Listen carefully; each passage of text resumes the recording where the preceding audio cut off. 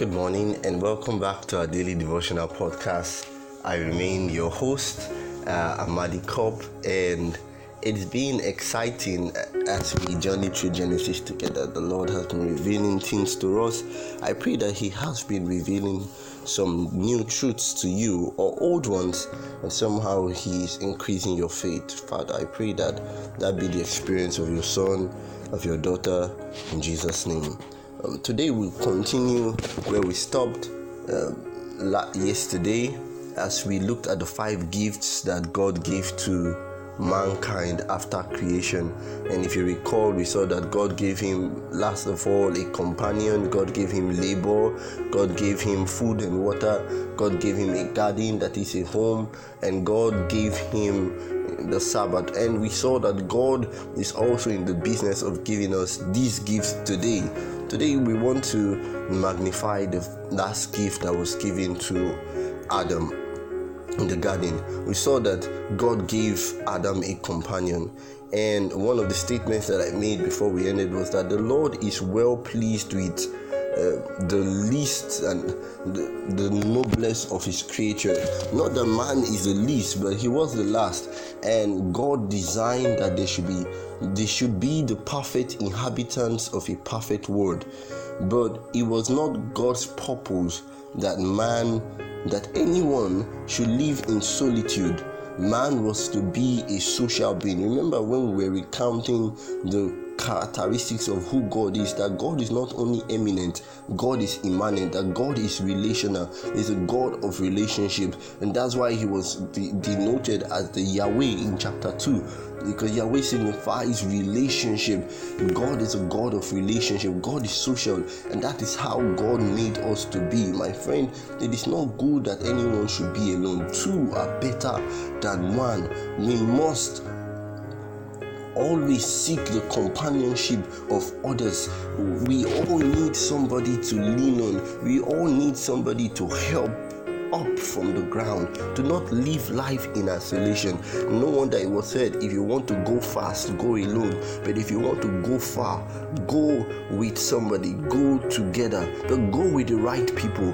Okay, without companionship, the beautiful scenes and delightful enjoyments of Eden would have failed to yield perfect happiness. What will it profit you if you have all the money in the world, but there is nobody to celebrate it with? Success is useless if there is no one to celebrate it with. Forget about the adage that if no one celebrates the lizard, he nods his head in celebration of himself. And you hear people say, celebrate yourself. But the truth of the matter is that, yes, it is true that you should acknowledge your strength and your weakness regardless of what people think of you. But you see, we all crave for the warmth and the friendship of others. It is natural, and if you don't experience it, then there's something wrong with your nature, and you need to pray to God, because it was God himself that said it is not good that man should be alone.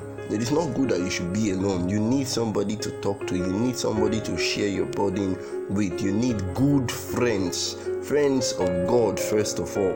And God says, I will make him a help meet for him. And God himself gave Adam a companion. I pray that the Lord will give you a companion, will give you good companions. God himself will give you companions that will not betray your trust, companions that will be honest, companions that will seek for your growth, companions that you can also be a blessing to.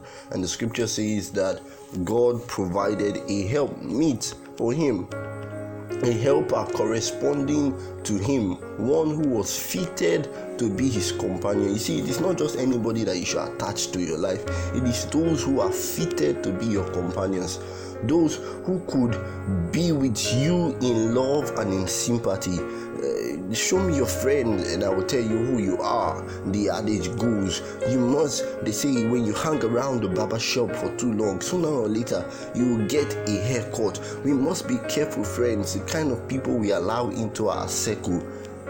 Eve was created from a rib taken from the side of Adam, signifying that she was not to control Adam as the head, nor was she to be trampled under his feet as an inferior, but to stand by his side as an equal, to be loved and protected by Him. This is a very big message. By the way, I took this from the Ministry of Healings from Ellen White, and this is a big lesson for couples, even for friends, that we should not trample anyone. He said that Eve was not to be the head and control the husband as some women control their husbands. Neither is she to be trampled under his feet as an inferior, as some men, many men do, especially here in Africa, but that she was to stand by his side as an equal, to be loved and protected by him. People of God, are you protecting the friends that God has given to you? Are you protecting the companions that God has given to you? What are you doing? Are you loving them? Are you protecting them? Or are you trampling them? Are you lording it over them? That's a very powerful question for us to answer today, to pray, to seek for forgiveness and for insight. Friends, the family tie is the closest, the most tender and sacred of any relationship on earth. It was designed to be a blessing to mankind, and it is a blessing.